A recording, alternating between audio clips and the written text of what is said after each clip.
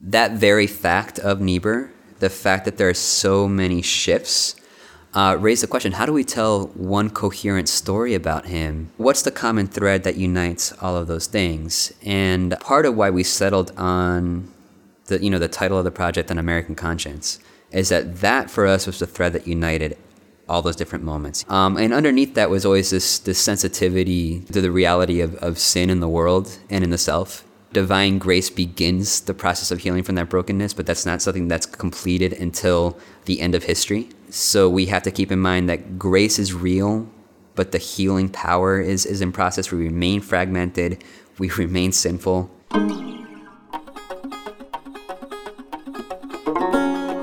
I'm Philip Zoutendam, and you're listening to the Erdcast, an Erdman's podcast about books and the people who make them. Today on the podcast, Jeremy Sabella, author of the new book, An American Conscience, the Reinhold Niebuhr story. Reinhold Niebuhr is widely recognized as one of the most influential theologians of the 20th century. He spoke to broad audiences, religious and secular, academic and popular, as a kind of public intellectual that seems to be missing, and some say impossible, today. He spoke about sin and grace, peace and war, finding the good in our enemies and the evil in ourselves. He's been cited as an influence by public figures ranging from Martin Luther King Jr. to Billy Graham to Barack Obama. In An American Conscience, Jeremy Sabella tells the story of the life, thought, and influence of Reinhold Niebuhr. As a companion to the documentary film by Martin Doblmeier, this book draws on an unprecedented set of exclusive interviews with theologians, historians, politicians, and family members. The list includes the likes of David Brooks, Jimmy Carter, Stanley Hauerwas, and Cornel West. Drawing from this rich trove of original material, Sabella explores and illuminates Niebuhr's enduring impact on American life and thought. Jeremy Sabella, thanks for joining us. Great to have you with us talking about An American Conscience. Well, it's a pleasure to be here. I usually start by asking authors to describe or distill their book in a single sentence. But with a book like this, that's an intellectual biography at least, I think it would be good to ask you to start with the subject, actually, Reinhold Niebuhr. How would you describe him in a single sentence? All right, Niebuhr in a single sentence. He's the greatest Christian public intellectual in American history. I know that sounds like a really big claim, but I'm actually drawing it from Gary Dorian, who's an excellent historian and is actually, he's one of Niebuhr's best critics. So even as a critic, he can step back, and he's very appreciative in his criticisms of Niebuhr, and he can step back and say, no, this is the greatest Christian public intellectual that we've ever had. There are reasons for that. That are unique to the American experience. With the exception of our Native American population, we are a nation of immigrants. America has always sort of faced this dilemma. How do you build a shared identity when you're pulling people from all different parts of the world? And the answer for many people has been we need religious categories to form that identity, right? To understand ourselves as individuals and as groups, to understand America and to understand our relation to America. And so because of that, people who've done the work of the public intellectual successfully usually have to be versed in religious categories. Because the job of the public intellectual is, how do you talk about these basic questions of identity and purpose in a way that lands for a broad audience? And because of the peculiarities of the American experience, religion is crucial to that. Theology is crucial to that. Niebuhr, I think, is a master translator of theological categories. He can take concepts such as sin and grace and break them down in ways that audiences, both religious and secular, can relate to. And so that allowed him to play this public intellectual role that is really quite unique in the American experience. What first captured your attention in Niebuhr's thought? I actually had not read Niebuhr until my final semester of coursework as a PhD student. So this was really, really late in the game, and I thought I was going to do something in the history of Christianity. I had this long time fascination with Augustine, right? So I was thinking, I'll either work with Augustine or work with, maybe sort of Augustine's influence on the medieval period or something like that. My final semester, kind of on a whim actually, I took this American religious history course with a professor at Boston College, at that point a visiting professor named Mark Massa. He's a Jesuit priest. He's one of the people that we interviewed for the film. And in that class, he had us read Niebuhr's classic Moral Man and Immoral Society. Basically, from the moment I opened that book, my mind was just blown. I had not encountered a somewhat contemporary American Christian thinker who thought and wrote that way. A lot of times when you're working with Christian thinkers on contemporary issues, and they're working in this mode of criticism, right? They'll pick one or two issues where they say, okay, here are some issues, here are some problems that we need to fix. At the end of the day, they still kind of think that the system is okay, right? That they're not making those sort of basic critiques. And Niebuhr was coming in and saying, actually, those things that you keep criticizing, those are symptoms. The problem goes much deeper. The problem's systemic. And to get to those deeper problems, you need access to this Christian language about human nature and sin. And so he was able to take this critique of American society to a level that I hadn't seen. But at the same time, it was clear that he really did love his country, right? It was just the instinct that Niebuhr was following is that if you truly love something, you need to be willing to critique it. If we're going to be better Christians, we need to be able to engage in self-critique. And Moral Man and Immoral Society really, really captured that. And the other aspect about that book and Niebuhr's writing in general is you can tell that he preached for a long time. He was a pastor in Detroit from 1915 to 1928. He preached on most weekends throughout his career. And it shows in his writing. The rhetoric is really good. When preachers are at their best in terms of convincing their audience or compelling their audience, that's how Niebuhr writes almost all the time. And so that combination of really good, incisive critique, taking Christian concepts such as sin and doing a really good job of unfolding the implications of those ideas for our society in general and what's wrong and what needs fixing, combined with a preacher's flair for rhetoric, really gripped me. The people that we interviewed, they all agree on what I've just laid out. But the way one of our interviewees put it, Cornel West, the way Cornel West put it is he says, Niebuhr was willing to sacrifice popularity in the name of integrity. An incredibly courageous thinker, in addition to being really talented, and also courageous in the sense that he wasn't afraid of being wrong. On the one hand, Niebuhr understood you need to be willing to speak about things as they're developing, right, before you can really give a verdict on them, because you need to shape how people are thinking about them as they're happening. But on the other hand, as things develop, as you learn, get new information, as you have time to step back, sometimes you realize some of your earlier insights were just wrong. Niebuhr was willing to constantly take that risk of being wrong in order to say what he felt needed to be said in the moment. You mentioned the range of interviewees, and it's a broad and in some ways kind of surprisingly diverse group. It includes theologians like Stanley Hauerwas, Cornel West, politicians like Jimmy Carter, social commentators like David Brooks. What is it about Reinhold Niebuhr, do you think, that not only captures the attention of this broad group of people, but makes him so influential for other people that themselves are so influential?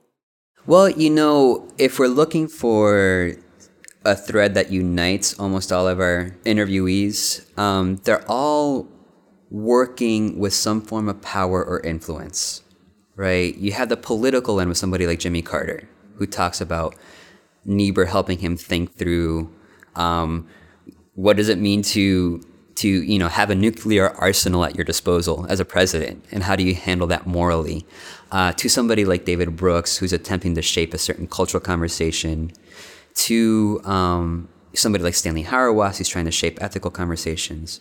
They're all trading in a certain type of power and influence.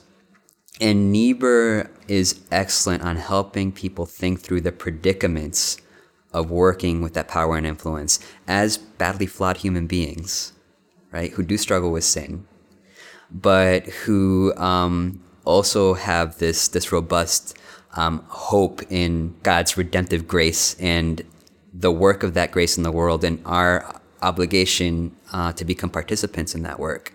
So Niebuhr is somebody for people who wrestle with that sense of calling, but are also self-reflective enough to realize that they're flawed, but still feel like we have to sort of figure out how to move forward anyway. For people in that position, I think Niebuhr ends up being very appealing. This attempt to work with power and influence in ways that shape society toward some sort of direction that's recognizably Christian and recognizably faithful to the gospel.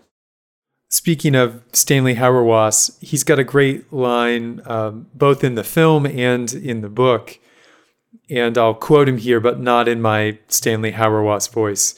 He says, "Reinhold Niebuhr may be so much in the drinking water that it's very hard to avoid thinking the way he has taught you to think, even though you don't know that it is Niebuhr that taught you to think that." What do you think is kind of in the drinking water from Niebuhr, as it were, that we've received in our education and maybe don't even know comes from Reinhold Niebuhr? Well, that's quite a statement coming from Hauerwas, because I don't know if anybody has worked harder to sort of try to get Niebuhr out of their drinking water. I'm tempted to hear in that his admission that he didn't quite succeed at that. And, as Stanley makes clear in the film, yeah, he is one of Niebuhr's most perceptive critics, but he basically says, I don't only admire him, I love him. I disagree with almost anything he's ever said, but I love him. As an illustration to how much Niebuhr's in the drinking water, he's the author of the Serenity Prayer. And what's amazing to me about the Serenity Prayer is, religious folk know about it. People recovering from addiction know about it because of the way it gets used in AA. It's a really popular tattoo. So in case someone listening has somehow not heard the Serenity Prayer before, how does that go?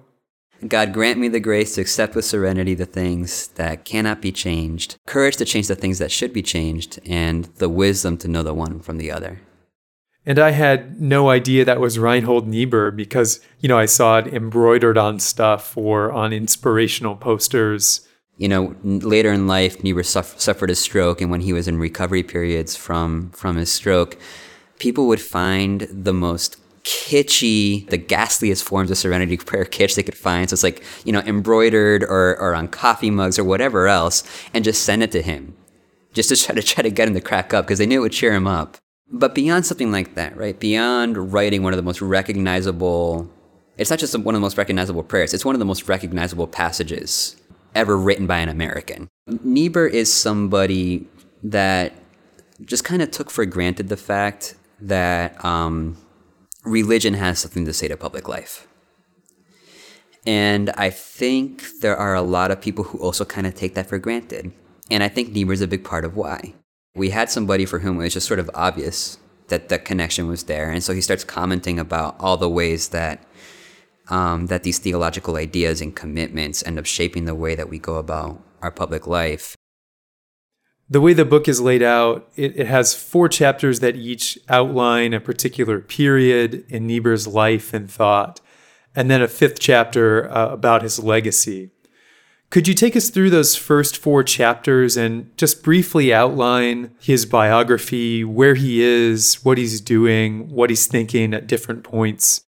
So the chapters, they are chronological, which doesn't work with every thinker, right? Sometimes to sort of establish enough difference between periods, you have to sort of periodize it more aggressively than simply following a chronology. But Niebuhr changed so much with his time that the chronological approach worked. So first chapter is his Detroit years to when he first goes to Union Seminary. Niebuhr wrote in his intellectual autobiography, it's this one chapter. He didn't like to reflect about himself, but he did write one chapter to introduce this collection honoring his work. And he talked about the Detroit years as conditioning and everything that he did after, right? He says, the Detroit years determined everything that I ever thought and wrote after. And so the Detroit years charts his time as a pastor, his transition from being, demonstrating his American credentials by being really supportive of the war effort in World War I to becoming a pacifist once he actually went to Europe and saw the carnage of the war, to confronting the Ku Klux Klan, to working with the Black community through his work on the Interracial Committee. And his standoff with Ford also features prominently in that chapter. So, by the end, he's off to Union and he's able to reflect on the Detroit experience and writes Moral Man and Immoral Society. Chapter 2 talks about the 1930s. So it's this period of lead up to World War II. It's where we see Niebuhr's theology develop the most, right? It's where he goes from being, sort of a social critic who happens to have, this Christian framework to somebody who's really delving into these concepts of sin and grace and mercy and judgment and what it means for history to play out in the sight of God. And Niebuhr's working through all those concepts in this period. And it's also where we see him pivot toward, to go from being a pacifist to being an interventionist. It's tracing why that happened, right? And why World War II presented him with something so different from what he saw with World War I that he felt that he needed to change once again.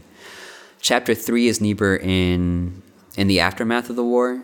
He was one of our most important thinkers in terms of helping us as a country think through what America had to offer the world and how to lead when the world order had essentially just crumbled, and what that sort of leadership would look like. So it's tracing Niebuhr's reflecting on the foundations of democracy in light of certain theological commitments. And it's also where we end up with Niebuhr on the cover of Time magazine in 1948, right? Henry Luce, who's, his family has this missionary background. He's the owner of Time magazine. He sees in Niebuhr somebody who's crucial to helping of America understand its role in that world context. So he puts him on the cover of the 25th anniversary edition of Time in 1948. Chapter 4 is Niebuhr in many ways at the peak of his influence, but it's tracing the peak to the waning of his influence. He writes The Irony of American History, which is this wonderful reflection on, what is America's role in the world now that it's the most powerful, prosperous country the world has ever known. What does that mean? How does Christian faith inform our attempts to come to grips with that? Where does our faith force us to acknowledge certain limits to American power? How do we sort of own up to our own pretensions of innocence as countries that hold so much power? We know that power corrupts. As a country now we have extraordinary power. How might that power be corrupting us? He's reflecting on those sorts of things. And also in that 4th chapter, I'm able to talk about his interactions with other key figures. It's his dialogues with people like Billy Graham, with the Jewish scholar Abraham Joshua Heschel, with the Jesuit Catholic scholar John Courtney Murray. It's tracing his interactions with them. His relationship with Graham is really interesting. Graham's the closest. This is typical Niebuhr. They're the closest to one another in terms of their faith commitments, but he's also more critical of Graham than he is of the other figures. And it's precisely because of that proximity. Niebuhr was hardest on his own. And I think there's something that we can all learn from that.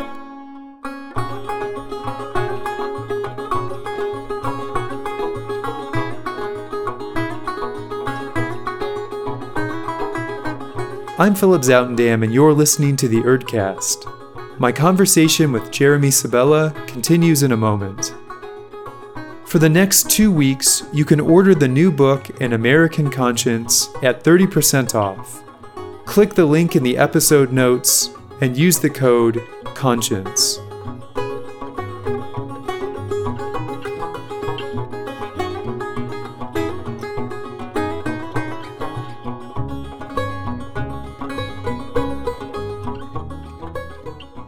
So we've talked about the arc of Niebuhr's career, and I think that there's an interesting question that comes out of that, and I know it's not just my own question, and that's whether or not Niebuhr is somehow inconsistent. So he goes from being a pacifist to being an interventionist. He's a government consultant during the Cold War. And so with these changes in position, and in some ways very public ones for Reinhold Niebuhr, is this inconsistency or is this nuance? How should we understand the changes over the span of his career?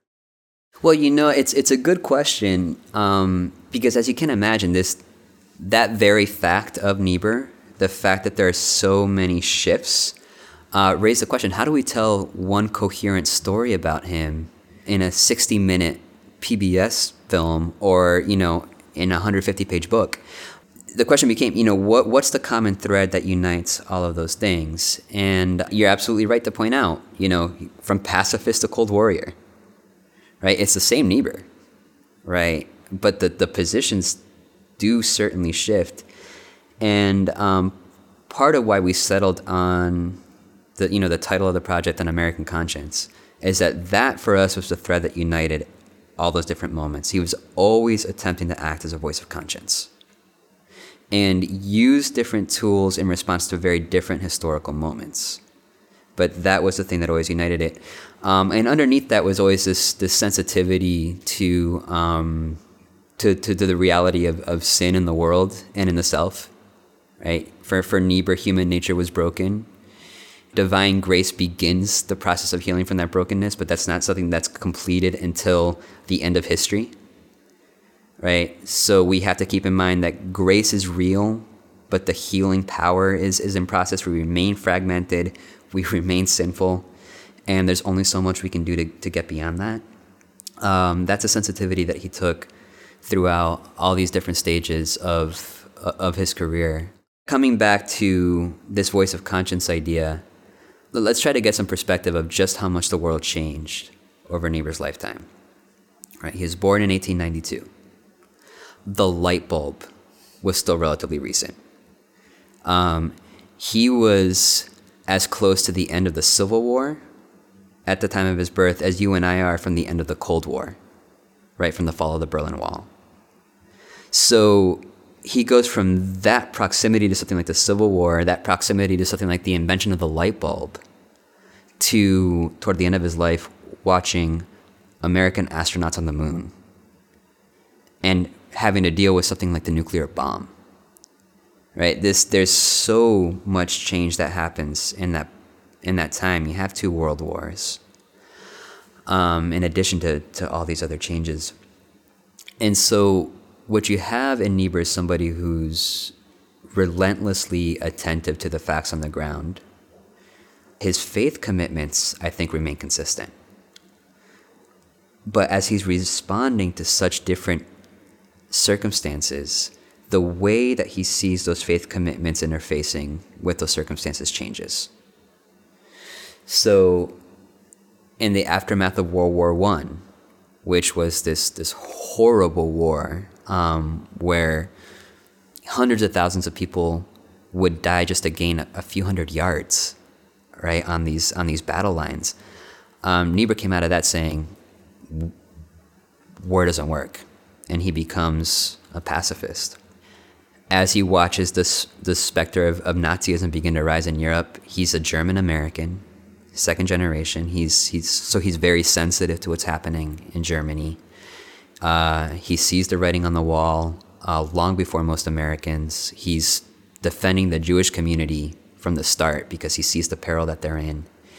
And he concludes, I might want the world to be such that I can operate on these pacifist commitments, but the reality of what's going on in Europe right now is such that I need to rethink those. And we need to intervene.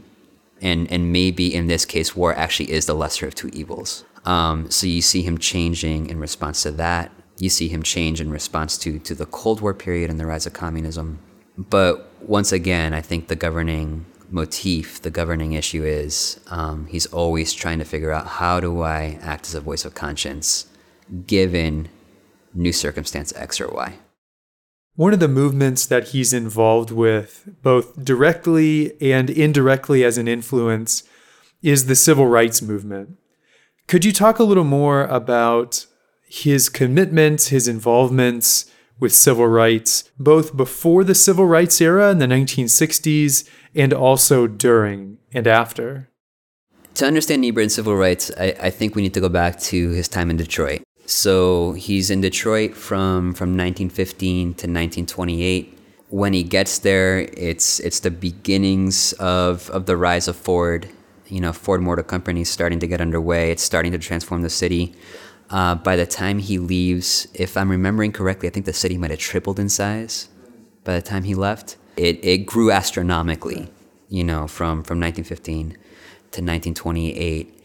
And with that, he ended up confronting social tensions that he didn't know were a part of American society. So Niebuhr came to Detroit basically committed to the social gospel, committed to this idea, if we could only be more loving as individuals, right, that will sort of like have this ripple effect and eventually transform society. And the conundrum that Niebuhr ended up having to confront as his time in Detroit deepened was, the people in my church, they're loving, right? They really do care about one another. But they turn a blind eye to all these abuses on Ford's assembly lines, right? They turn a blind eye to, particularly the black community, right? People coming out of the Jim Crow South, fleeing the Jim Crow South for jobs up north, and because of housing policies ending up in these really awful living conditions.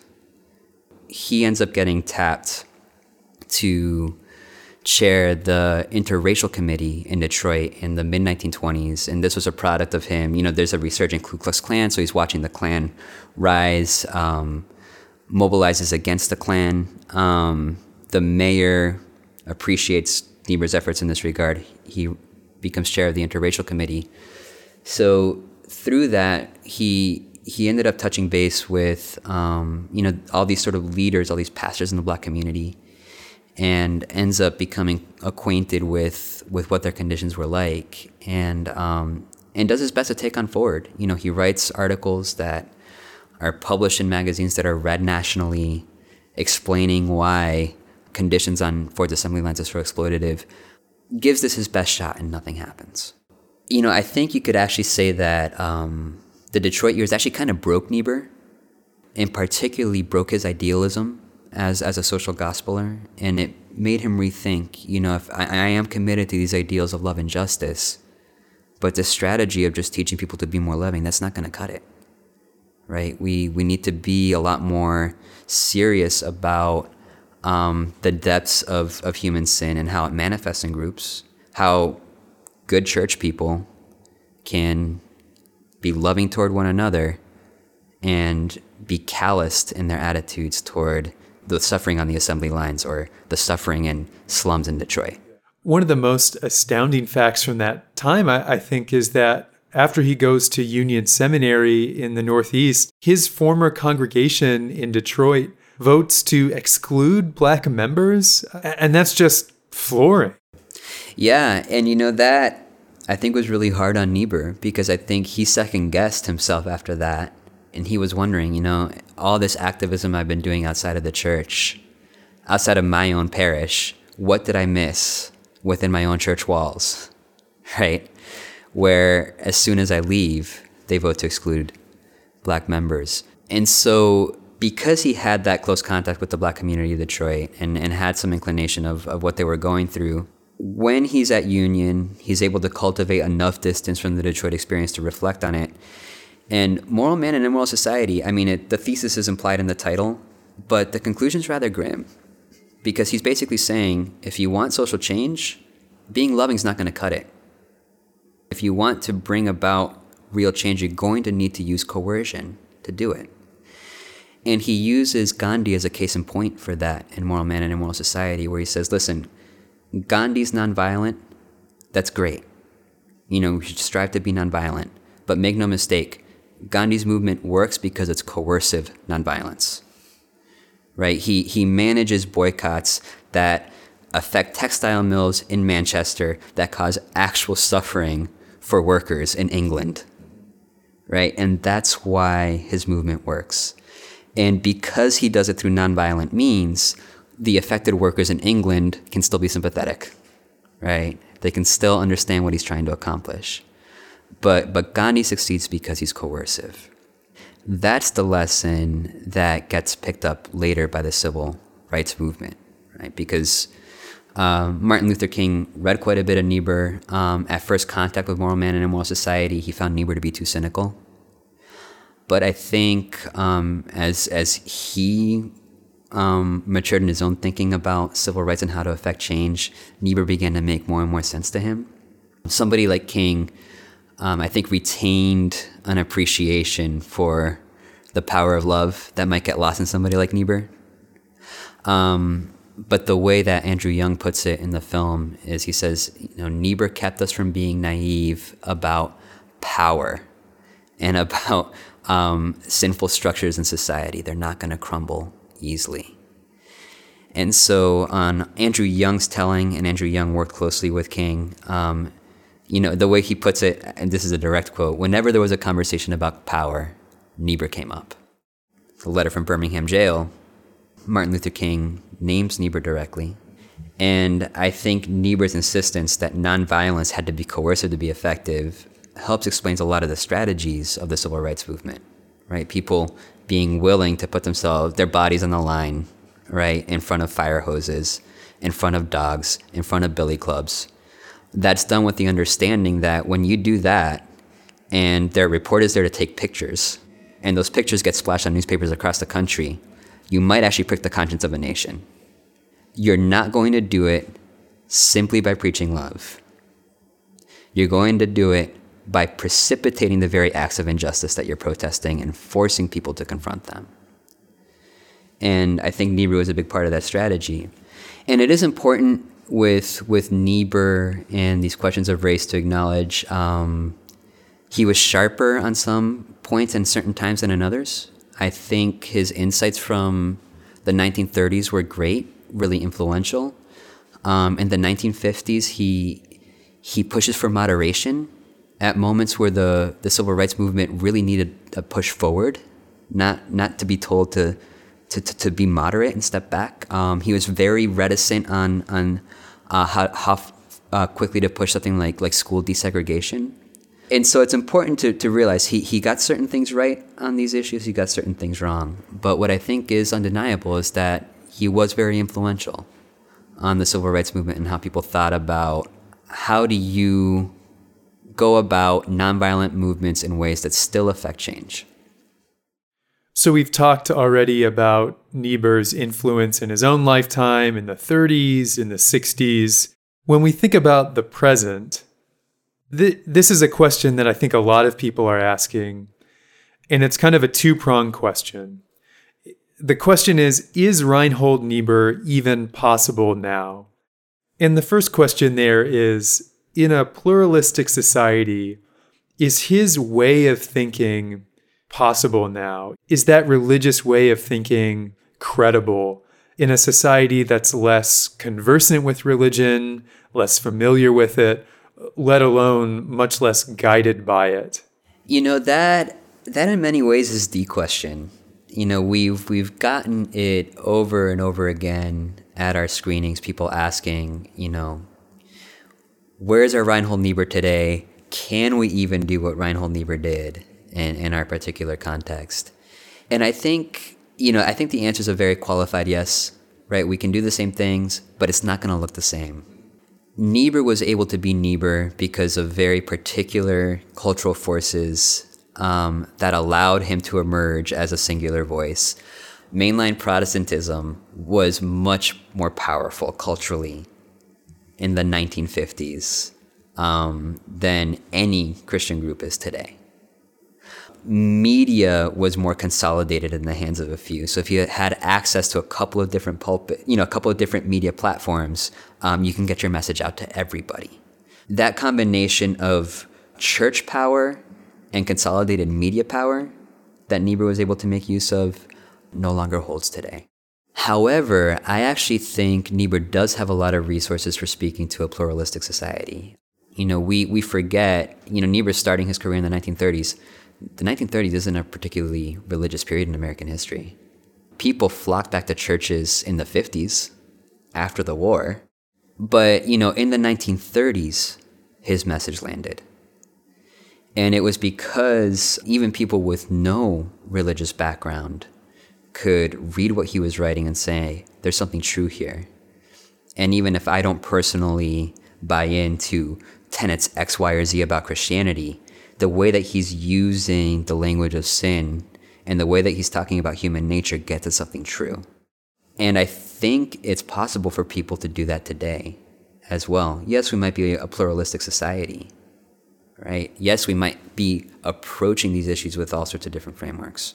But there are certain things that we kind of all know to be true. We all have some sort of sense of right and wrong. And if you truly believe that the Christian story speaks to something, speaks to human experience in uniquely effective ways, then of course you can use those categories in ways that will resonate with people outside of your group. But I think the tricky thing is we're not going to have one figure emerge. The way Scott Paith, he's an ethicist at DePaul University, the way that I heard him put it recently is we don't need one Niebuhr, we need 1,000 of them.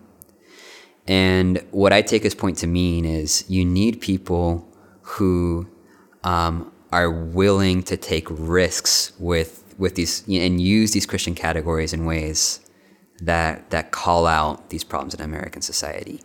Are you willing to do that in rhetorically engaging ways?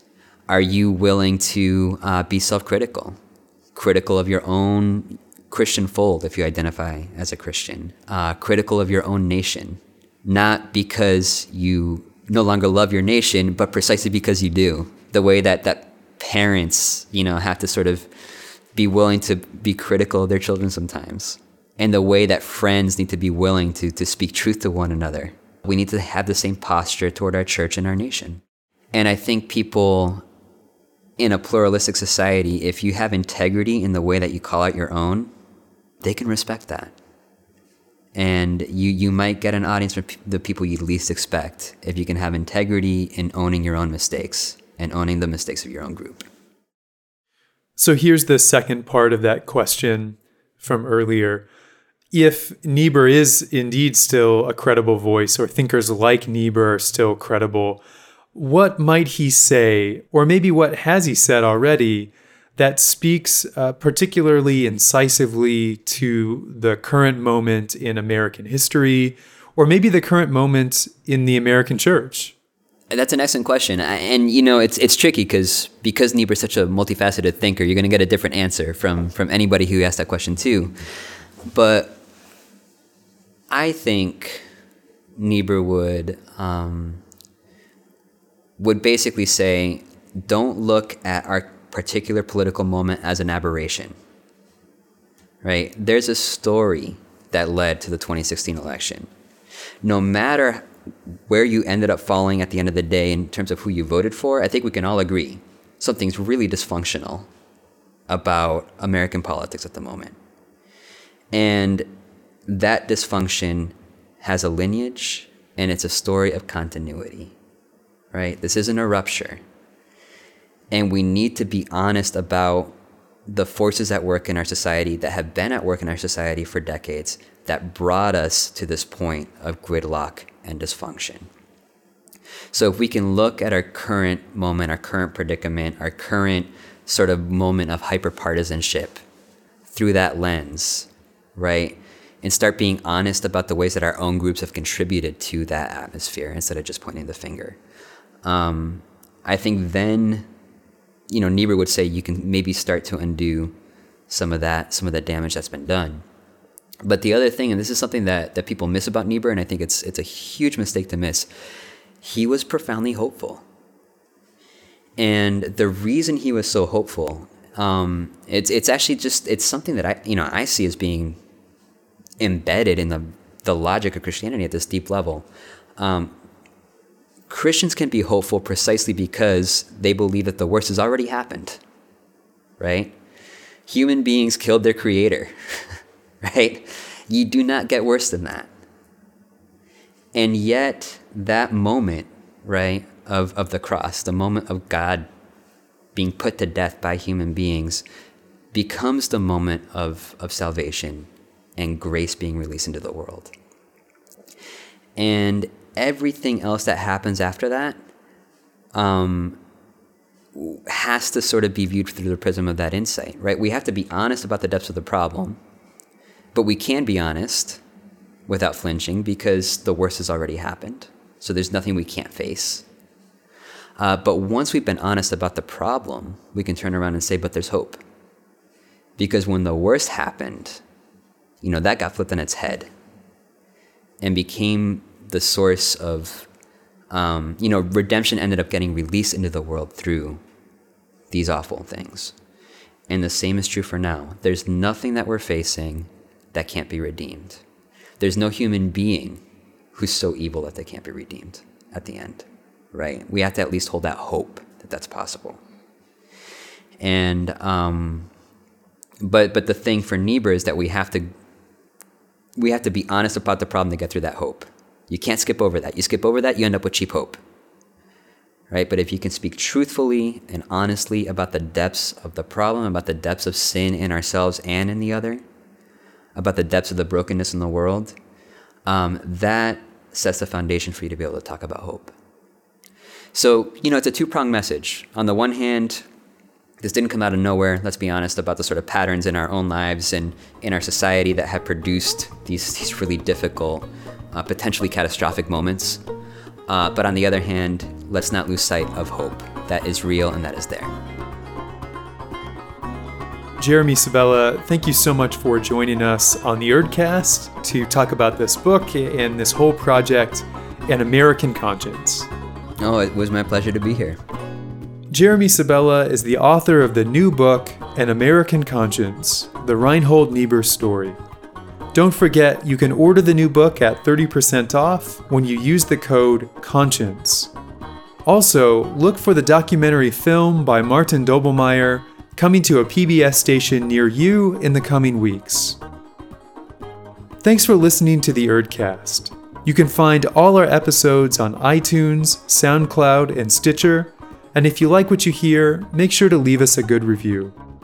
We'll be back in a couple of weeks with our next episode. Until then, read good books and show some love to the people who make them.